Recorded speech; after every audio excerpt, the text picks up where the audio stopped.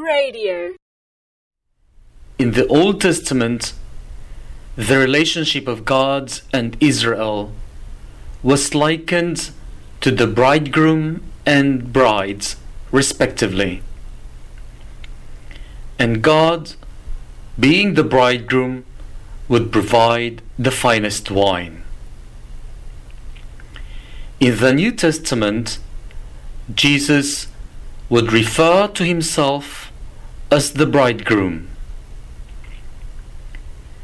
During the time of Jesus, a wedding banquet usually lasted a week in the case of a first marriage, and 3 days in the case of a widow remarrying. The groom would be the host of the banquet and provided wine for the guests. In this particular wedding in Cana, the bridegroom was unable to provide the wine for the guests, so that St. John presented Jesus as the bridegroom of humanity who would provide the wine. While the other evangelists usually called the supernatural works performed by Jesus as miracles, St. John called them signs. While the other evangelists reported many miracles in each of their Gospels, John recorded only 7 signs in his Gospel. The wedding in Cana being the first of the 7 signs in the Gospel of St. John, and never reported by the other evangelists, was very important because of its symbolic or representative value. As a sign, it is meant to reveal the mystery of Jesus. Worth mentioning are the meanings of the different symbols used in the wedding for a better understanding of the story. The presence of Mary is very important in the story. St. John never mentioned her name in his Gospel because for him, Mary was the representation of the Church. Jesus addressing her as woman in the story would be repeated in the scene beneath the cross in John chapter 19 verse 26, which was in reference to the woman in Genesis chapter 3 verse 15.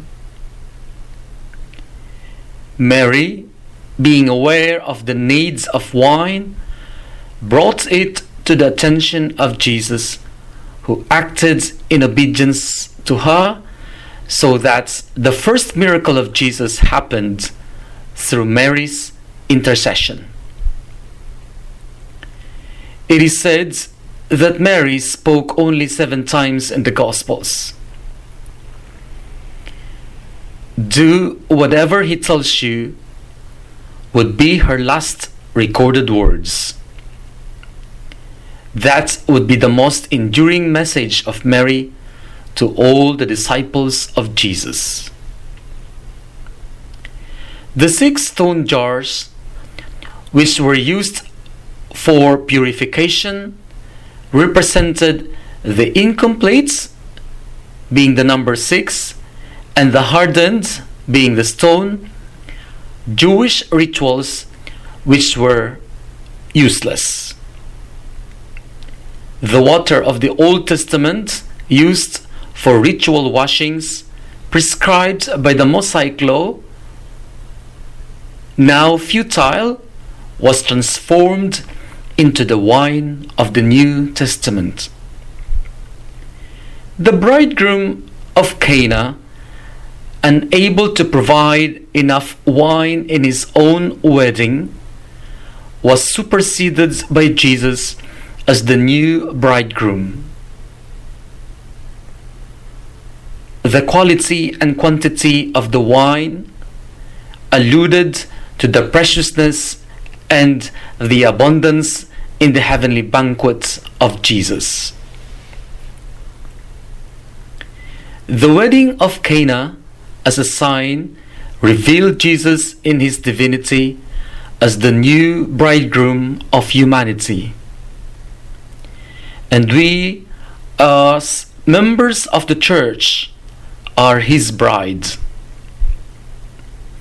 Every time we celebrate the Eucharist, we relive the wedding of Cana experience.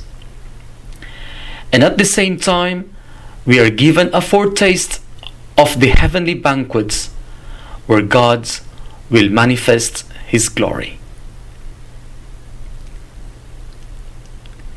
This is the poem that I composed as part of my book entitled The Banquet. The door swings open, and I behold a majestic hall. Crystals with most precious stones adorn the wall. Transparent as glass are the flowers in pure gold. Ground covered with sand made of pearls untold. Around the table are the 12 chairs of agate, jasper, emerald, onyx, carnelian, yellow quartz, sapphire, beryl, topaz, turquoise, amethyst, and chalcedony. The lights in the inner chamber shining so brightly, where all my friends are gathered, clothed in white, greeting me a hero's welcome beyond all my delight. To my amazement, the banquet is prepared for me.